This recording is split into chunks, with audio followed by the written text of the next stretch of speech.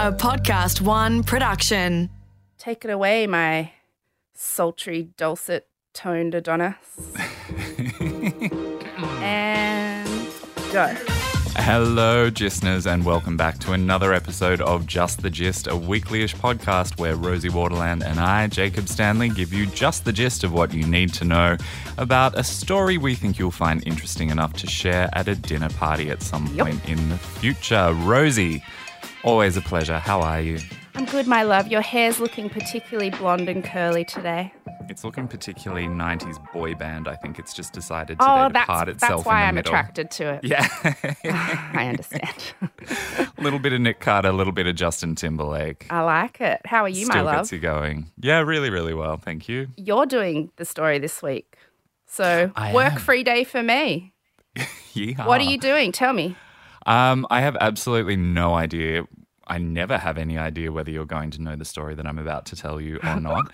This is the story of a guy called, and I love this name so much, Marmaduke Wetherell, and his attempt to take down the Daily Mail.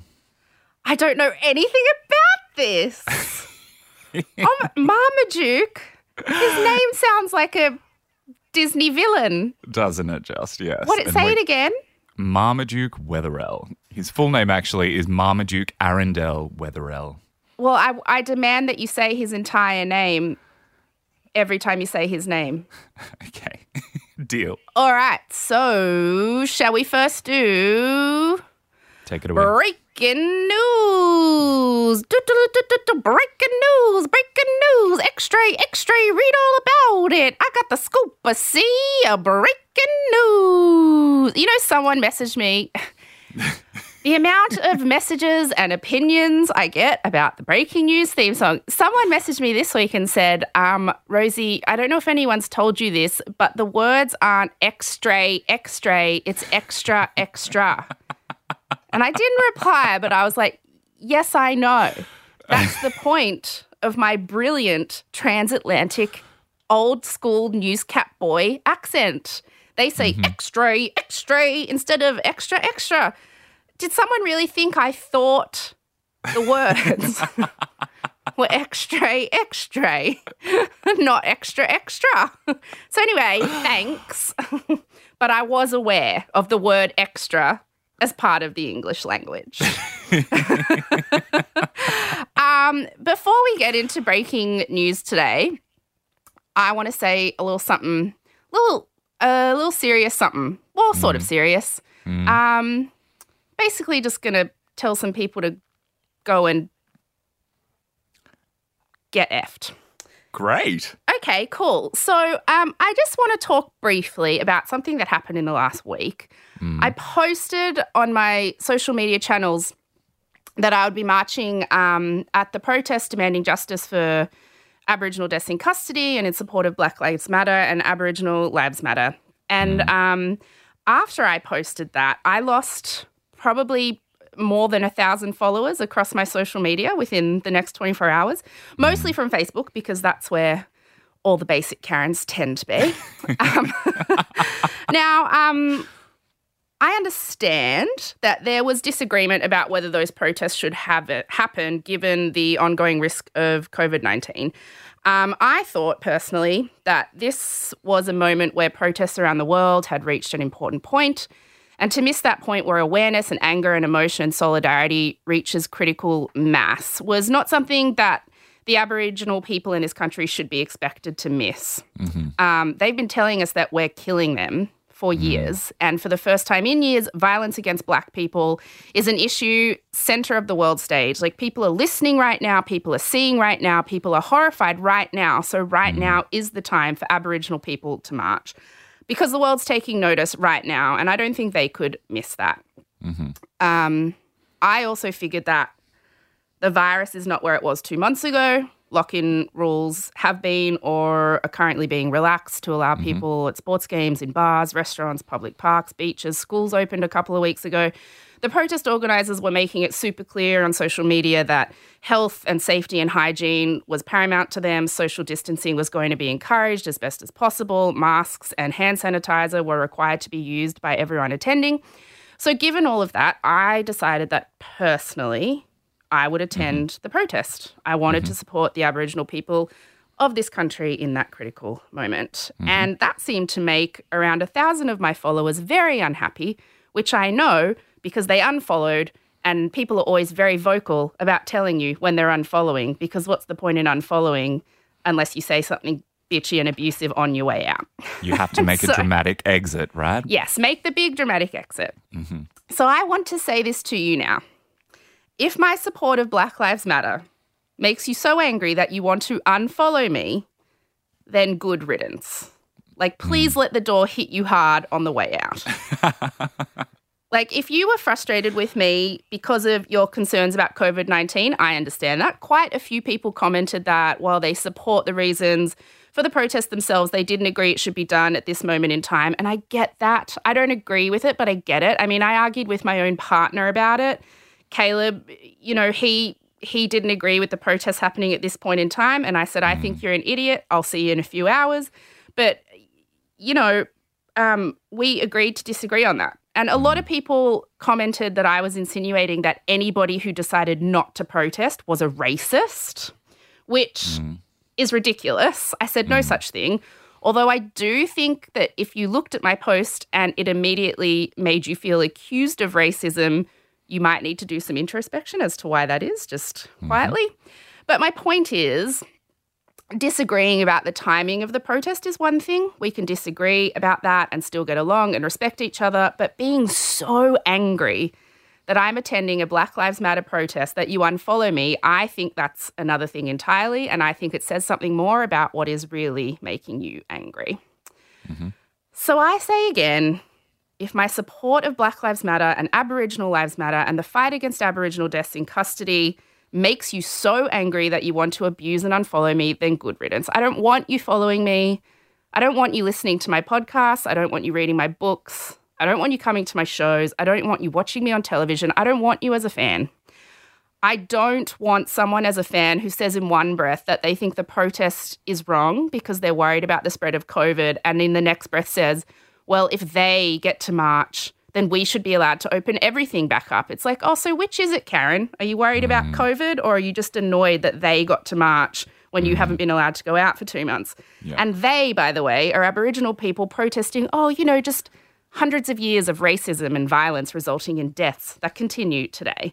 Yep. I don't want someone as a fan who says on Twitter that my Aboriginal niece, who received a scholarship to boarding school from a program that aims to bridge the well-documented education gap between Aboriginal and non-Aboriginal Australians, is proof that Indigenous people are actually the most privileged in this country because she got a freebie and she will spend her whole life getting freebies just like the rest of them. People said that to you? Yes. I don't want someone as a fan on Facebook who says that my niece should shut the fuck up about experiencing racism in her private school because she should just be grateful that the taxpayer is paying for her to be there. So you got called the N-word. Kids bully each other. Get over it. Don't be so ungrateful. You're joking. No, I'm not joking. These are the kinds of things people have been saying to me the last week. Those were the kinds of people who unfollowed me, not just people who disagreed about the safety of protesting in this moment, of which I had respectful exchanges with quite a few people about that. Not those people. The people who unfollowed me seem to have something a lot more to their anger, something sinister, something I'm not interested in indulging. I don't want people like that as fans. So as far as I'm concerned, the last week just did the job of weeding out, then hauling out the trash. Good riddance. So that's all I have to say about my unfollowers. And I also just want to say Jacob and I, as two white hosts of a silly podcast who only have qualifications in acting, story writing and nonsense, would you agree? Yes. Makeup artistry and skincare, thank you very much. Oh, yes, sorry, of course. And me, Titanic facts and Polly Pocket collecting.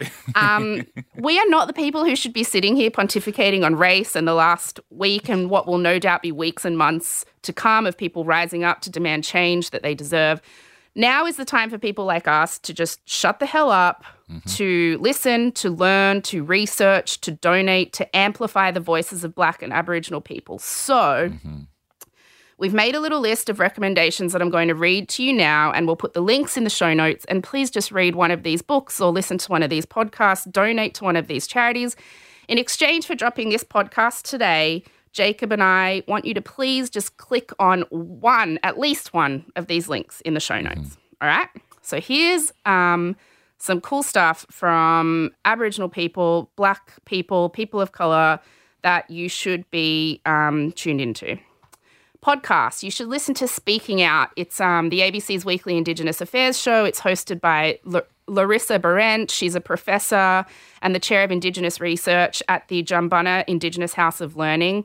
Pretty for an Aboriginal is hosted by Nakia Louie and Miranda Tapsell. They're not doing episodes anymore, but they did some amazing interviews with people like Yael Stone, Roxanne Gay, Ta-Nehisi Coates. Listen to Breathless, which is a podcast by Guardian Australia that follows the inquest of David Dungay Jr.'s death in custody. He's an Aboriginal man who died a couple years ago saying the exact thing that George Floyd just died saying, I can't breathe. Listen to 1619, a podcast by the New York Times about America's history with slavery, and listen to Floodlines, a podcast by The Atlantic about the incredibly racist way America handled the aftermath of Hurricane Katrina. You should read Growing Up Aboriginal in Australia, an anthology filled with stories by Aboriginal writers about what it's like to grow up in this country. You should read Welcome to Country by Marsha Langdon, Australia Day by Stan Grant, The Tall Man by Chloe Hooper. So You Want to Talk About Race by Ijeoma Olowo.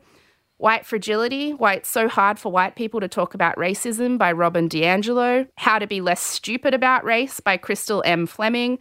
White Tears, Brown Scars by Ruby Hamad. And also go to Twitter, and the last week there's been an amazing hashtag called Black in the Ivory. And it's all Black people of colour talking about what it's like to work in predominantly white workspaces and the experiences they've had. Follow on Twitter Linda June Coe, Amy Maguire, Nakia Louie, Roxy Moore, Nayuka Gori, Indigenous X, Roxanne Gay, NITV, Ray Johnston. Like I said, we'll have all the links in the show notes. Watch the most recent episode of Q&A, but in particular, Mine Wyatt's monologue from his play City of Gold at the end. They're saying that it is, and I agree, probably two of the most powerful minutes on Australian television in history. Watch The Final Quarter and The Australian Dream, documentaries about Adam Goodes and how he was forced out of AFL because of racism. Watch In My Blood, It Runs, a documentary about a 10-year-old Aboriginal boy trying to balance his traditional upbringing with public school education in Alice Springs. Watch After the Apology. It's a documentary about grandmothers against removal. They're a group that highlights and campaigns against the inherent racism in the child protection system in this country. Watch anything on NITV. That's National Indigenous TV on SBS. Watch 13th, the documentary on Netflix about Black men in custody in America. And watch When They See Us, a mini-series about the Central Park Five, which is just gut-wrenching and must-see viewing.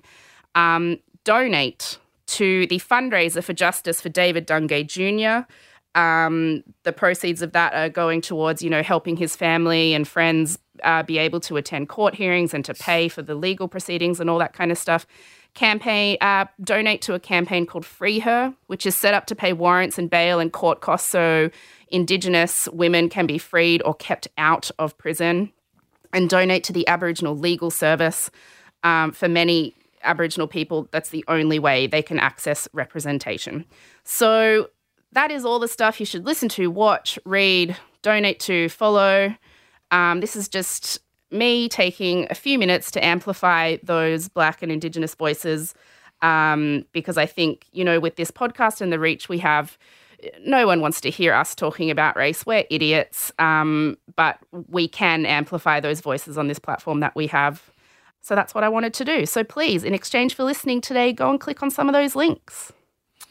Very, very well put. And if I can, there are two things that I would add to that list. Two books that I found really transformative for me. One that I read quite recently and one that I read when I was much younger.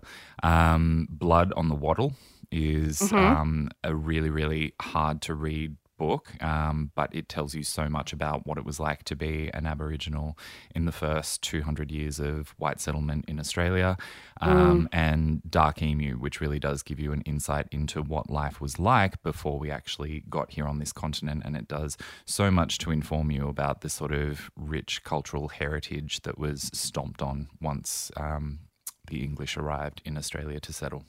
Good suggestions. I was going to put both of them on the list, but the list got quite long, and I wanted to put in a few of those books that tell you that you're an idiot when it comes to race, and here's a useful way of talking about it. But we'll add those to the list. Thanks. Cool. Anyway, so breaking news. My favourite breaking news this week is so. Do you remember when we did our episode about Lorena Bobbitt? Yeah. And in the end, we talked about where John Bobbitt had ended up. And he had ended up saying that he was investing his life savings in going to look for buried treasure in the Fen Forest. Yes. Because it was rumoured that there was a chest full of $1 million worth of gold and stuff. And he was like, this is my life now. I'm going to go find the treasure. Tell me he found it. He didn't find it, but someone did. In the last week, someone found the Fen Forest treasure. It's I looked into it because I honestly, when I read that about John Bobbitt, I was like, oh, what a stupid thing. I bet that's a rumor that idiots, and people have died looking for it. And I just thought it was a dumb thing. But when someone found it this week, I was like, wait, that's actually a thing?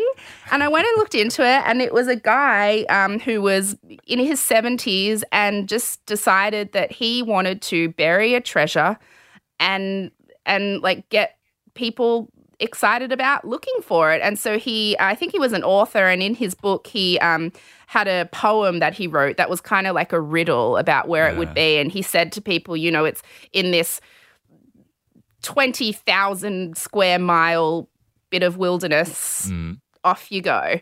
And people have died looking for it. People have spent all their money looking for it. John Wayne Bobbitt had a red hot go. And in the last week, the author said, somebody sent me a photo of them with the chest. It has been found. And it literally was a treasure chest that this guy had buried, and it was filled with over $1 million, and apparently the value of it would have gone up because he buried it like 20 years ago or something, of solid gold and gold dust and jewels and all other kinds of things, and someone found it. Wow. Firstly, I know. I want that kind of money that I can just go ahead and bury $1 million in the forest and watch people go and try to find it. I know. So much entertainment there. But what is John Wayne Bobbitt going to do with his time now? I don't know. Make more seedy porn? Who knows? Abuse more women? Who knows what a terrible person like that does with their free time. My other favourite breaking news this week is that Kylie Jenner lied about being a billionaire. Oh, yeah.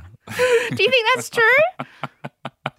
I started reading into it, and there was just so much detail involved, and I just couldn't pretend to care about a Kardashian. I know, it was a lot of financial nitty-gritty stuff, but apparently the story that I sort of took from it was that it's all Kris Jenner, it's all stage mum, who apparently had been – so Fortune magazine doesn't just randomly, write about people like – apparently, Kris Jenner had been lobbying them for like 3 years to come and do a profile on Kylie and to come and like take her photo and put her in Fortune's top whatever they have. Yep. And she was sending them details like, here's our tax returns and here's this and here's this and here's this. And so eventually they were like, oh, wowzers, she actually is a billionaire. Like, this is a story. Let's go do it. But apparently, like, all the documents were kind of doctored. And Fortune magazine has figured out that, like, Kris Jenner just wanted the press and, like, the prestige of being, like, Kylie Jenner's a billionaire. But really, and this is the thing that I find so funny, Fortune magazine's like, actually, she's only worth $900 million. And it's like, it's not like you're saying she's not a billionaire and she's actually only got $20 million. Like, she still has $900 million. Like, close enough. Mm-hmm. I'd take it. Yeah, absolutely. Yeah. What I did find fascinating, though, was the dollar amounts dropping ever since she sold most of the company to Cody. The value of it has just plummeted. Yeah, you're a makeup person. Why do you think that is? I think a lot of people got caught up in the hype of something that was brand new. And then I saw so many people submitting really, really bad reviews and returning their product because it was just terribly poor quality. So it did what a lot of brands do, which is launch with a bang and then people lose interest. So it's really hard to maintain that sort of growth cycle that most sustainable companies are going for. Speaking of your expertise, I got this message. I must know, aside from being an actual podcast icon, what is Jacob's real life big boy job? I vote a Just the Gist expose on Jacob Stanley titled Jacob, Life Before Pod. People are getting curious about you. They want to know what your dealio is. Well, How about next week, before we do the episode, I do a little mini interview with Jacob about what your deal is? Okay, my people are going to have to see the questions ahead of time to vet them, but sure. Okay. All right, well, that's all. I don't know. That's all my breaking news this week. Just some silly crap. What's yours? Nothing much? Oh, no, I'm hanging out with cows and horses and dogs on a farm, and that means that I have very, very, very little to report. Let's get into it. All right. Okay, well, here's where I get to sit back, chillax, and just be entertained. Enjoy the ride. By who has most recently been called podcast icon, Jacob Stanley. Take it away. Coming to you live from my aunt's bedroom. What are we doing? The story of Marmadello, Arlington... What's he? Cumberpatch. Is that his name? That's his name? Marshmallow Springer. Wings Ret Springer. Well, we got to get over Schitt's Creek. It's over. It's over. Oh my God, they did that thing with Mariah Carey. Yes. Go and look on YouTube. Schitt's Creek, Mariah Carey. It's amazing. You've got to watch it. Okay, back to the story. Heaven. Yeah. Schitt's Creek will never be over, never be dead. All right. Best wishes. I don't. Kindest regards. Okay. All right. Our producer Felix is getting so antsy. He's like, stop the story. Sorry, Felix. Okay, let's go. All right. I do not yet have a cutesy title for this story. How dare you? I'm happy to take submissions, and I know that you've set up a special email inbox. Oh, yes. Breaking news. Oh, my God. Sorry, Felix. More breaking news. I set up because I keep getting messages into my account, into the Just the Gist Instagram account, on my Facebook, on my Twitter. But you know what? Let's make one place where everyone can send comments, suggestions, complaints, grieve your annoyances about the breaking news song. Everything you want to do, please send it to justthegistpodcast@gmail.com. Ta-da. Ta-da! That took me 5 seconds to set up. Thanks, Gmail. Can we have some money? Okay, yes, so send everything there. Okay, Jacob, go. Including submissions for the title of this story, which exposes the truth behind the surgeon's photo. And before I get into the actual story, I have to give you a little bit of context about how I landed on this topic. You, my dear, are absolutely responsible for this one because you and your constant talk of Pete Evans going full thundering lunatic crackpot conspiracy theorist. Oh my God, the 60 minutes into. No, keep going. So that sort of set me off looking into some of the different kooky things that various crackpots believe these days. And then I decided to go back in time, get a little bit nostalgic and revisit the first ever conspiracy theory that I'd ever encountered when I was a little kid, the Loch Ness Monster. And then when I started to dig around a little bit, I found this cute little story that combines two of what you know to be my absolute favorite narrative elements, pettiness and a desire for revenge. Yes. Okay, keep going. I'm on board. I'm on the train. Right. So you're strapped in and you're going to hear this story about how a British South African man named Marmaduke Arundel Wetherell set out to destroy the Daily Mail. Okay. And you could say that this is simultaneously one of the most successful hoaxes in history while being also one of the least successful revenge plots in history. Okay. The hoax part was getting people to believe beyond a shadow of a doubt that the Loch Ness Monster was real and that photographic evidence existed. And like I said, that part worked an absolute treat. If anything, that worked too well. The revenge part, the plan to destroy the Daily Mail, that didn't quite land. As we know, they continue to spew forth a lot of sensationalist crap and gossip every single day. So when was this? When is this time? This is back in the early 1930s.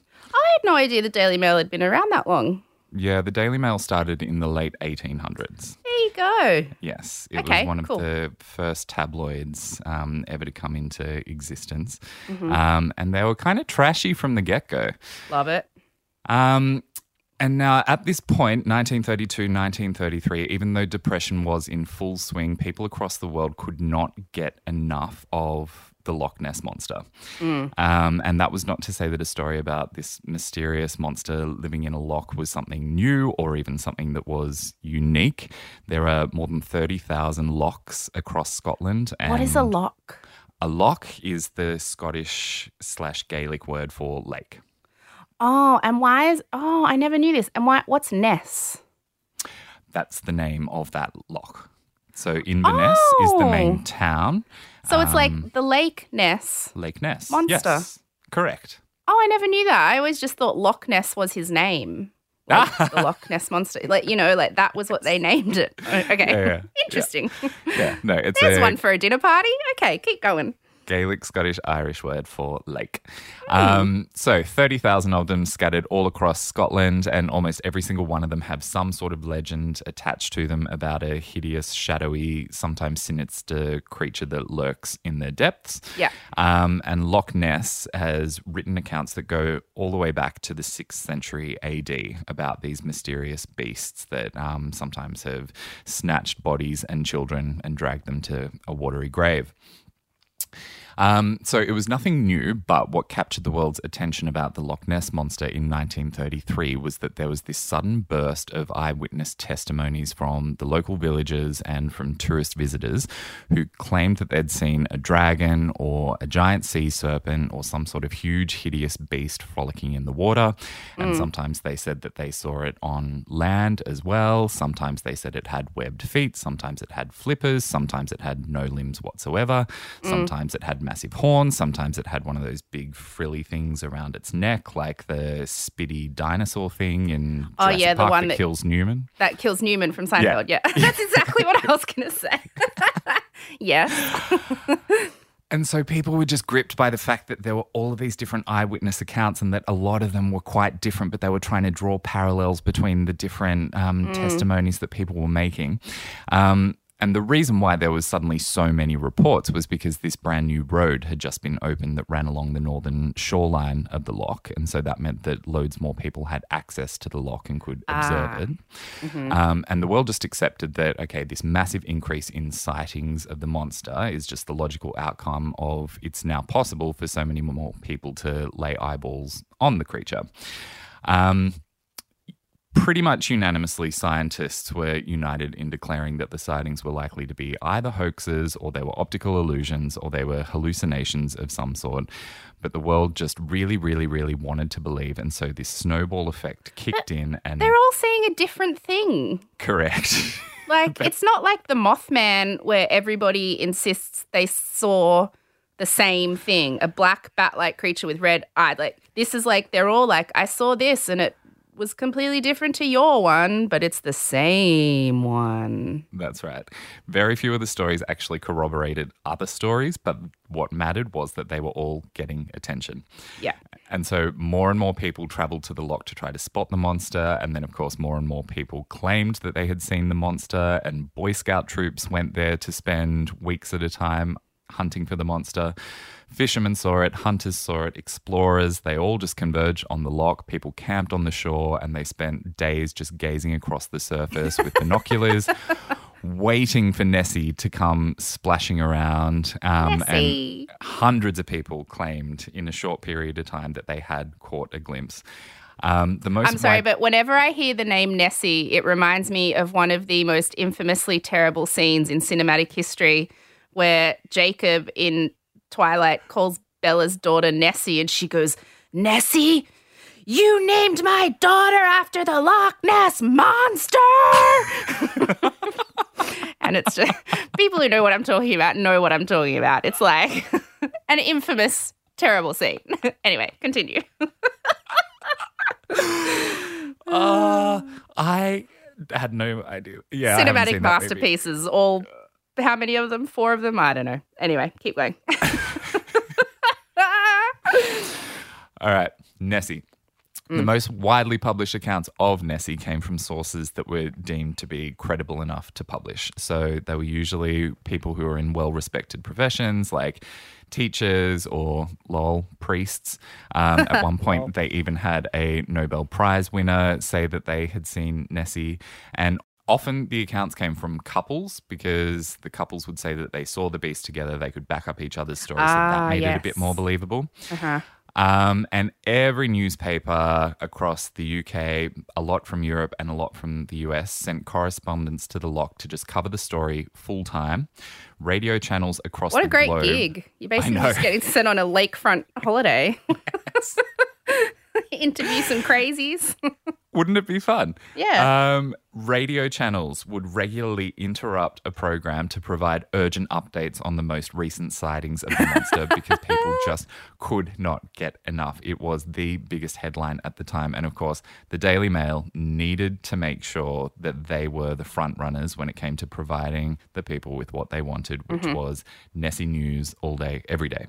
The Daily Mail, by the way, at this time was a very proudly pro-fascist and very pro-Hitler publication, but that's a discussion for another time. So they have just as lovely a history as they do current reputation. They are nothing if not consistent. And so they were running these full-page, front-page Nessie updates to make as much money as they could off Nessie Mania. Their biggest scoop came in 1934 when they received 4 photos that had been submitted to them by a very well-respected surgeon / gynecologist / colonel from London. This was the very first photograph that had ever been captured of Nessie's head and neck. Up until that point, it was always just of an ambiguous-looking hump in the water or some unexplained waves on the surface. Are you talking about that famous photo? It's like black and white and the things. Correct. Yeah. Yes. Okay. Yeah. So to this day, if you were to Google Loch Ness Monster in Google Images, the first picture that's going to come up is the image that I'm talking to you about now. And that was, from the very beginning, accepted by many as irrefutable evidence that the monster did exist. And it was proof that Nessie did indeed have a long neck, which had become a very popular theory since the release of King Kong the year before. And there was a brontosaurus that appeared in that movie. Yes, so I was going to say it looks like a brontosaurus, yeah. Yes. That's what Nessie must look like. Yes, so a lot of people believed, okay, this finally settles the debate over what the beast's body shape is. So people think the Loch Ness Monster looks like that because of a King Kong movie. Yeah, that's where the theory sort of became popular. Yeah. From that point, people started to believe, you know what it must be? A plesiosaur that got stuck in the loch at some point during the Jurassic period, and it's just magically survived 20 or so million years to still be here today. Yeah. Makes sense. The Daily Mail ran the story immediately on their front page with the headline, in all caps, "Surgeon's photograph of Loch Monster exclusive. And they paid this mysterious surgeon £100 for the image. And naturally, they wanted to get as much information from him as they possibly could about the sighting, but he was instantly very, very reluctant to get involved in any of the publicity surrounding this incredible sighting. The surgeon that we're talking about was named Robert Kenneth Wilson, and he gave the Daily Mail very, very minimal details about how and when he saw and photographed the monster. He said he really wanted to stay out of the spotlight because he was concerned about the medical community thinking that he was maybe no longer fit to practice because he'd spotted a monster. And publishing a story with minimal detail, the Daily Mail, what? Come on. Again, consistent. Yeah. Up to this day. That in itself kind of added credibility to the story, the fact that he clearly wasn't doing this to seek attention or glory. His focus was just on being a man of science within the scientific medical community. He did just tell the Daily Mail enough. So he said he'd been driving along the shore of the loch when he was out for a day of shooting and fishing and killing things while he was up north visiting a friend. Proper English things. Proud tradition. Oh, wait, it's Scotland, though. Scottish things. Yeah. I did think at some point I would need to whip out a Scottish accent for this. We'll see if something's going to come out a little bit later on. If we're going to practice our Scottish accent, let's do that, the most famous Scottish accent, which is... Groundskeeper Willie? No, the one about the woman who busts her daughters with the shit in the toilet. Oh. Well, it was f***ing one of yours. Which one of you? Disgusting. Disgusting. Disgusting. That's how I always get my Scottish accent on. I'm like, you just say that line a few times? Yeah. I just start off with, grease me up, woman. Grease me up, woman. Okay. All right. So, the surgeon, he'd been out shooting, fishing, killing, driving along, pulled over to relieve himself by the side of the road, and he spotted Nessie splashing around in the middle of the lake. He raced back to his car, grabbed his camera, snapped 4 shots as quickly as he could before the old beast just disappeared beneath the waves. Never mind, isn't there apparently thousands of people around the lake at all times waiting to but he just happened to be there and there was no one there? Correct. Yeah. Yes. Okay. Yeah. This all sounds very legit. It's all tracking. He said that the following day he wasn't sure what he'd seen and he didn't really trust his memory or his own eyes, so he'd taken the plates to a chemist to have them developed and printed, and when he got them back, he was the first person in the world to see that image that would then go on to become the iconic image of the Loch Ness Monster that we're all familiar with to this day. And it is still to this day called the surgeon's photo, even though, as you're about to see, he actually had no connection whatsoever to taking the photo. But I will say, to this day, there are still, in 2020, hundreds of thousands of people who believe that it is actually a genuine photograph of a plesiosaur residing in Loch Ness, and they believe that the rest of the story that I'm about to tell you is just some sort of fabrication to try to cover up the fact that Nessie does exist. Well, there are true believers out there. Everyone lies to us. I mean, Pete Evans said on 60 Minutes this week, don't believe the government. They all Question lie. everything you hear. And if he disappears or has an accident, you know it wasn't really an accident. Because people want to get him for selling $15,000 heat lamps. All right, back to the story. So, it's not to say that everyone believed what they saw. There were a lot of skeptics, thankfully, but those skeptics couldn't prove conclusively that the image was a fake. And if you've ever tried to debate a believer of a conspiracy theory, you know that convincing them to question their beliefs is rarely a battle that you're going to win, especially if you can't provide airtight proof of a lie. And you can't prove a negative, so... And also their go-to is... Well, I just feel sorry for you that you're not open-minded enough, like that you're not on the intelligence level that we are to see things that you're not seeing. I feel sorry for you. You're missing out on the enlightenment that I'm enjoying. Yeah. Yep. If you want to know more, go ahead and Google cognitive dissonance theory or expectant attention theory to learn a little bit more about why people will always cling to their beliefs, even if it is only by the strand of a hair. They will just be desperate to hang on to the thing that they have decided they believe in. Anyway, so the publication of this surgeon's photo, this iconic image, fueled even deeper and broader fascination in Nessie. Thousands more people flocked to the loch, and the race was on to not only capture another picture of the monster, but to deliver the old girl herself. Several businesses offered up a very generous bounty for capturing the monster alive, so trappers and hunters suited up and headed to the highlands.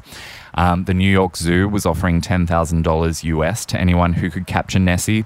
A British circus was offering £20,000 to anyone who could catch Nessie for them. And in a hope to increase the credibility of Nessie sightings, there was this wealthy dude who opened a really successful insurance company. He hired 20 men to just monitor the loch from dawn till dusk in different locations around the shoreline, paid them a full-time wage, and then to make sure that they stayed alert all day, every day, he offered them all an incentive of £1 for every sighting they were able to report. And so, of course, there were many, many, many sightings by these gentlemen over the course of the time that they were there. Curious. And the world just kept going more and more Nessie mad day by day. And so Wilson, the surgeon's fears really did come true. He was fined £1,000 by the British Medical Association by allowing himself to become entangled in all this Nessie nonsense. So he got paid £100 by the Daily Mail and then fined £1,000 by his bosses. They said that he was advertising himself by having his name published in the papers. His credibility took a really big hit.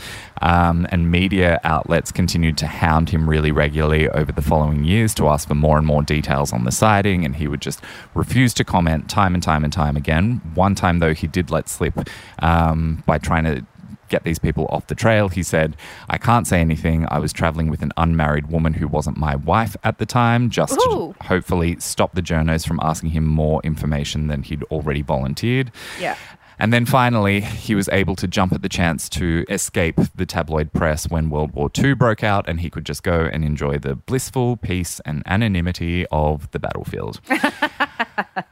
And then from that point onwards, he stayed as far away as possible from all of the Nessie publicity madness. And after a lengthy stint in Papua New Guinea, he moved to his wife's hometown of Melbourne, where he died in 1969. Oh, in Australia. And he would probably hate that his name has become so closely linked to the Loch Ness Monster, and that he is still credited with taking the most well-known image of Nessie, because he did not take that photo. Wait, but what is his name? I've already forgotten.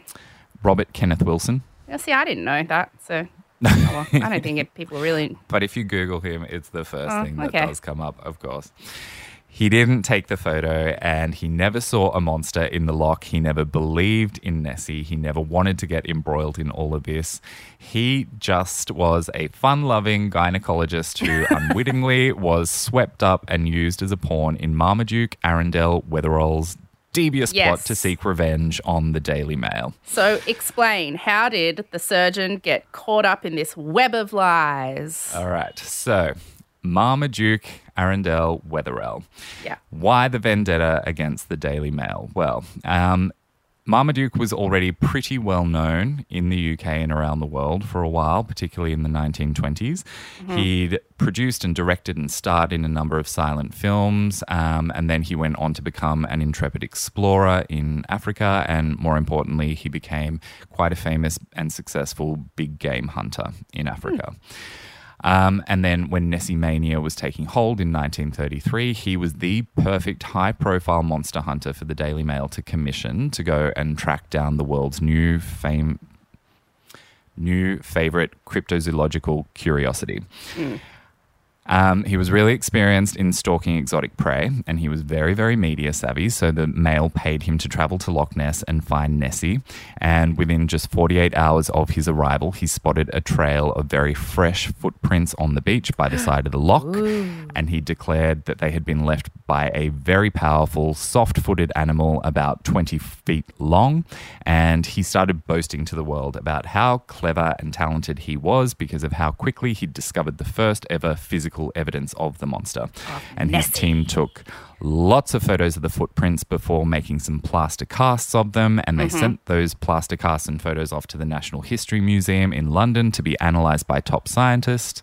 And of course, the Daily Mail, in all of their hubris, couldn't possibly wait for the natural history nerds to come back with their verdict on the validity of the prints. So they just went what ahead. Were the prints? I'll get to that. Oh, okay. But just to really understand how embarrassing this was for them, they published a front page headline, all caps, "Monster of Loch Ness, not legend, but fact!" above a picture of Duke Wetherell standing triumphantly in his boat on the loch. And many, many copies were sold. Much, much money was made by the Mail, and Wetherell happily continued to search for Nessie in the loch until the scientists who studied the casts and the images of the prints very quickly and very correctly identified that the prints were the very distinctive footprints with 4 toes belonging to a hippopotamus. And it didn't take them very long to recognize that every single one of the prints was 100% identical, and to theorize that someone had just used a stuffed, taxidermied rear left foot of a hippo to stomp a track of prints in the mud by the loch. Yeah, I was going to say, why is a hoax. Hippo next to a Scottish lake? It was just like a foot that they jammed, like a stamp. Yes. Okay. And at the time, it was somewhat fashionable to have an umbrella stand or an ashtray made of the leg of a huge mammal like an elephant or a rhino or a hippo. For some reason, that sort of trophy was considered to be very elegant and desirable back in those days. And when they found this out, the Daily Mail completely disowned Wetherell and publicly shamed him, and he scurried back to London. He was a national disgrace. He was a global laughingstock. And the Daily Mail basically led the chorus in ridiculing him and took no responsibility themselves for all of the claims that they had published. Marmaduke, Ben Smutching, Skitterbrain sticks. Dear, dear, dear. Poor Duke. The world just figured that Marmaduke was this big game hunter who'd killed and stuffed at least one of pretty much every African animal in the last few years. And of course, he would just happen to have a hippo foot lying around somewhere. And everyone figured he'd been just arrogant enough to assume that he'd get away with a hoax like this for as long as he wanted before anyone figured it out. And he could just continue to bask in the global spotlight, be paid for the Mail to hunt for Nessie indefinitely. To this day, though, we don't really know who planted those hippo prints on the beach. Some believe that it was him. Marmaduke Wetherell himself and that he was arrogant. Some people think that it was just some unknown local prankster who managed to trick him.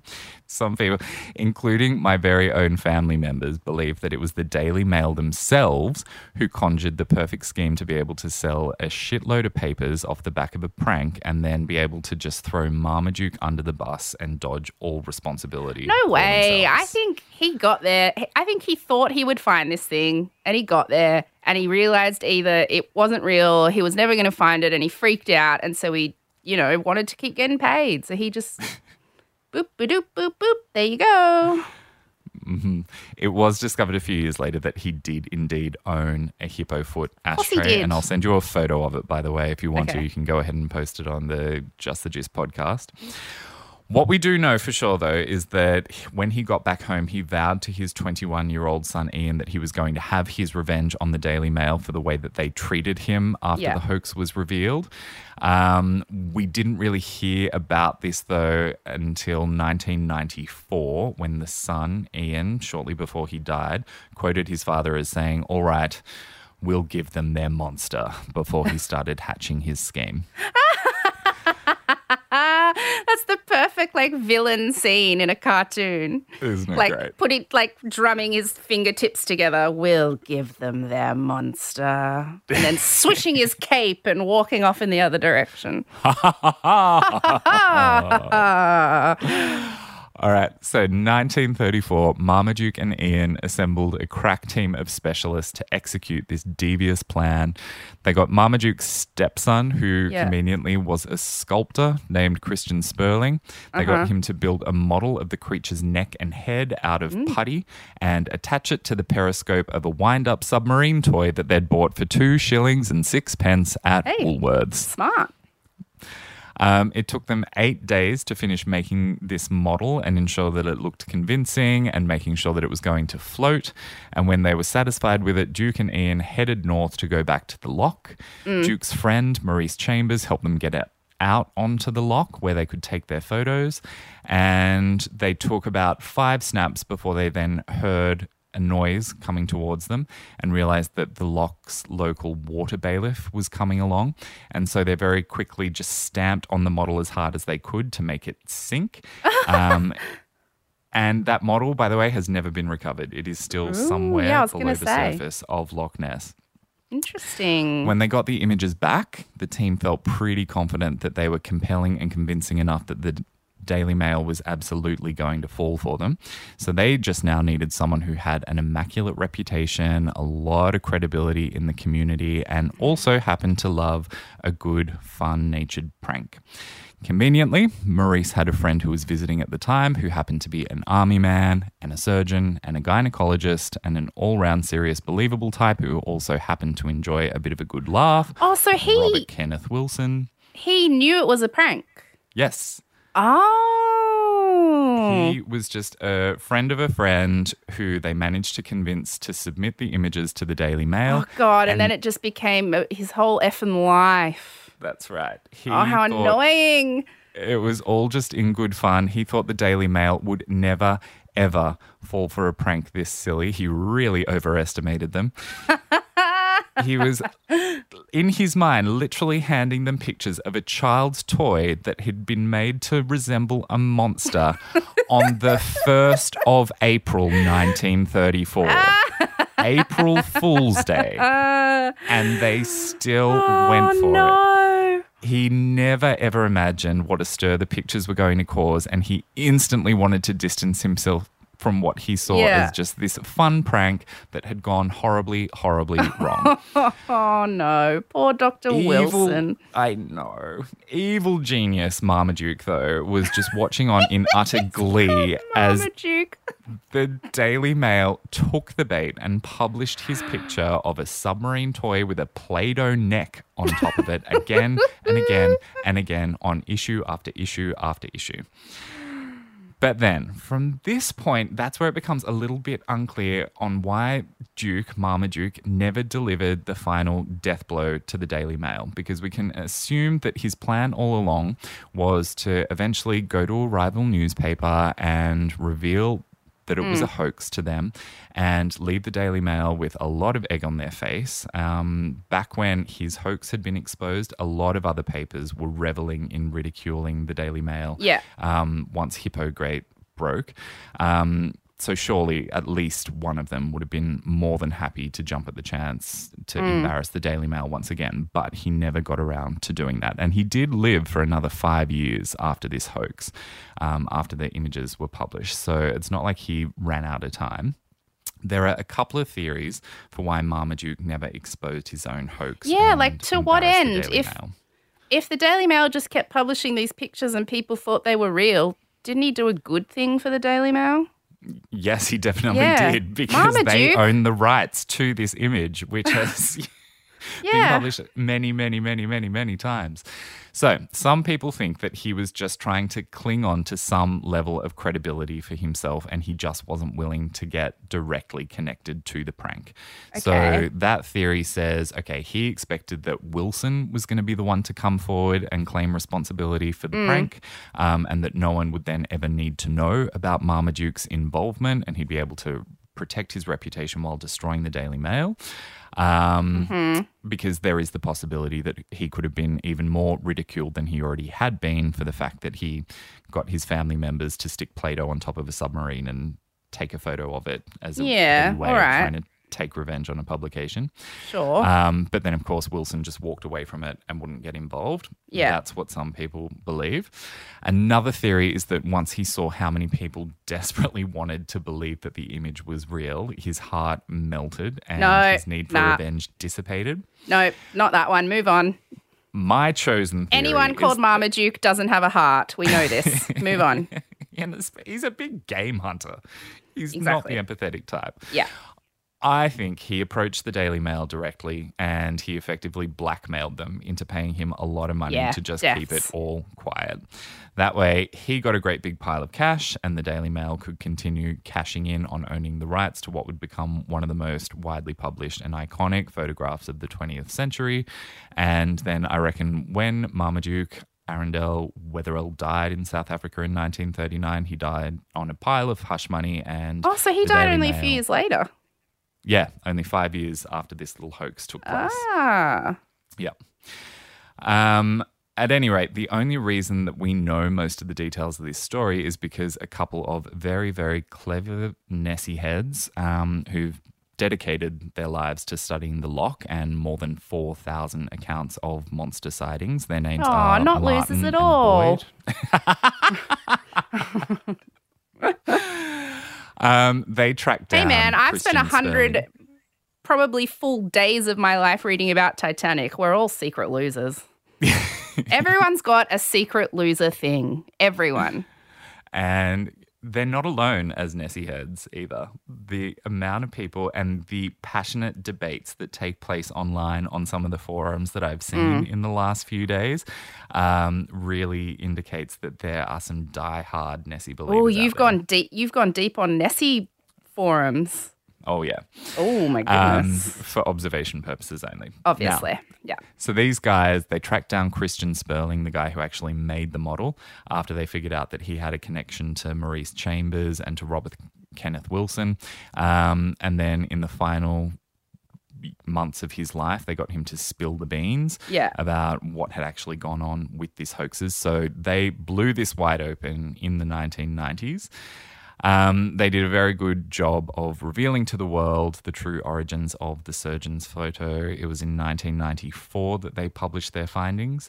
But even though they don't believe that the photograph is real, they do genuinely believe that Nessie is real and she is out there and she looks like a plesiosaur, very, very similar to the one that happens to be in the surgeon's photograph. That's some epic cognitive dissonance right there, isn't it? That is like textbook. Their strongest argument is that if Nessie didn't exist, then more than 4,000 people wouldn't be saying that they had seen Nessie.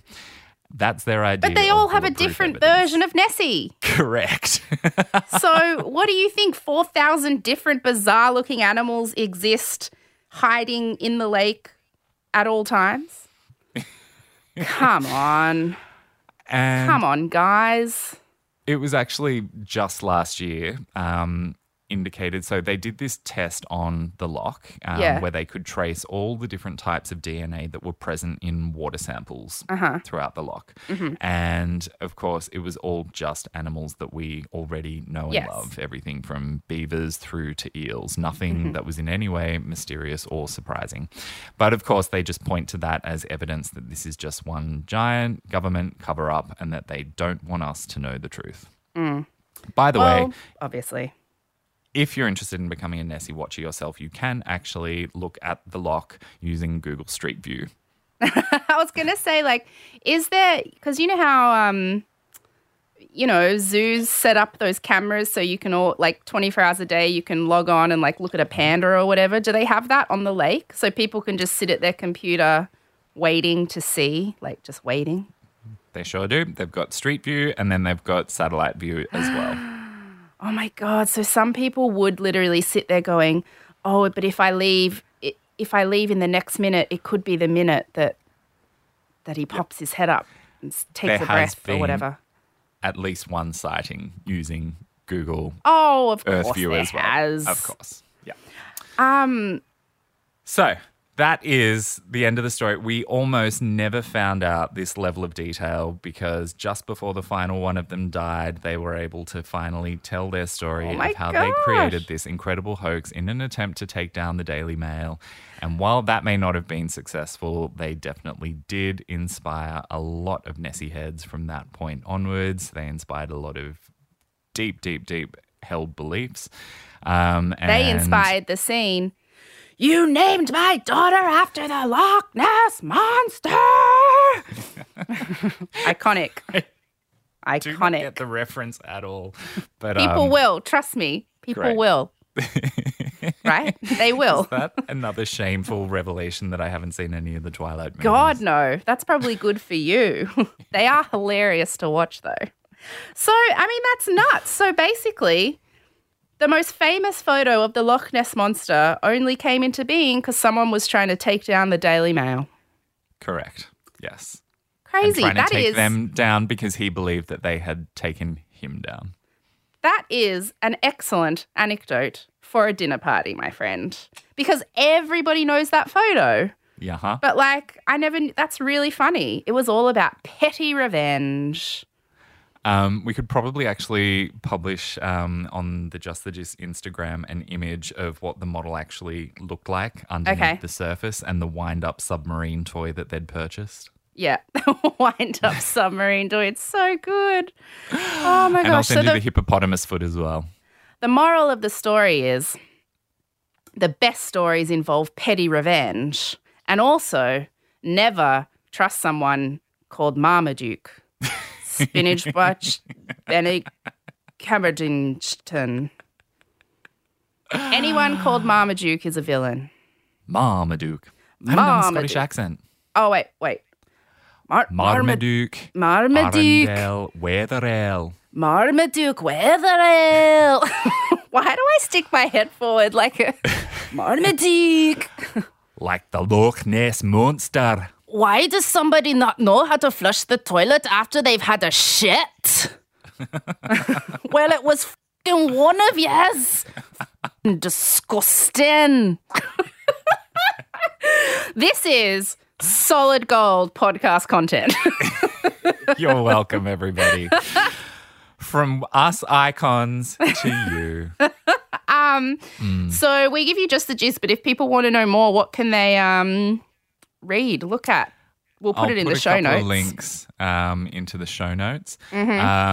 Just to wrap it up with a little bit of a moral to the story. I mean, the fact is all media outlets are going to publish what is going to make them the most money by getting them the most attention, whether that's in the short term as a money grab or in the long term by trying to maintain their credibility. But it's always important to maintain awareness of that. Media outlets are there to make money from your attention. Yeah. And also, most people will believe whatever it is that they want to believe, and their brains are always going to filter everything and distort it or defy it or delete it in some way. And in a time like this where so much is so contentious and we are seeing so much coming at us through social media and through, inverted commas, traditional media, it's good to just maintain those two bits of information front of mind when you're looking at what people are trying to feed you. That is very intelligent and profound, Jacob. And I will add to that, never trust someone called Marmaduke Schnitzelbutenbeiden. And that's it from us this week. Catch you on the flip side. Love you. Love you. Best wishes. Warmest regards. Bye. Bye.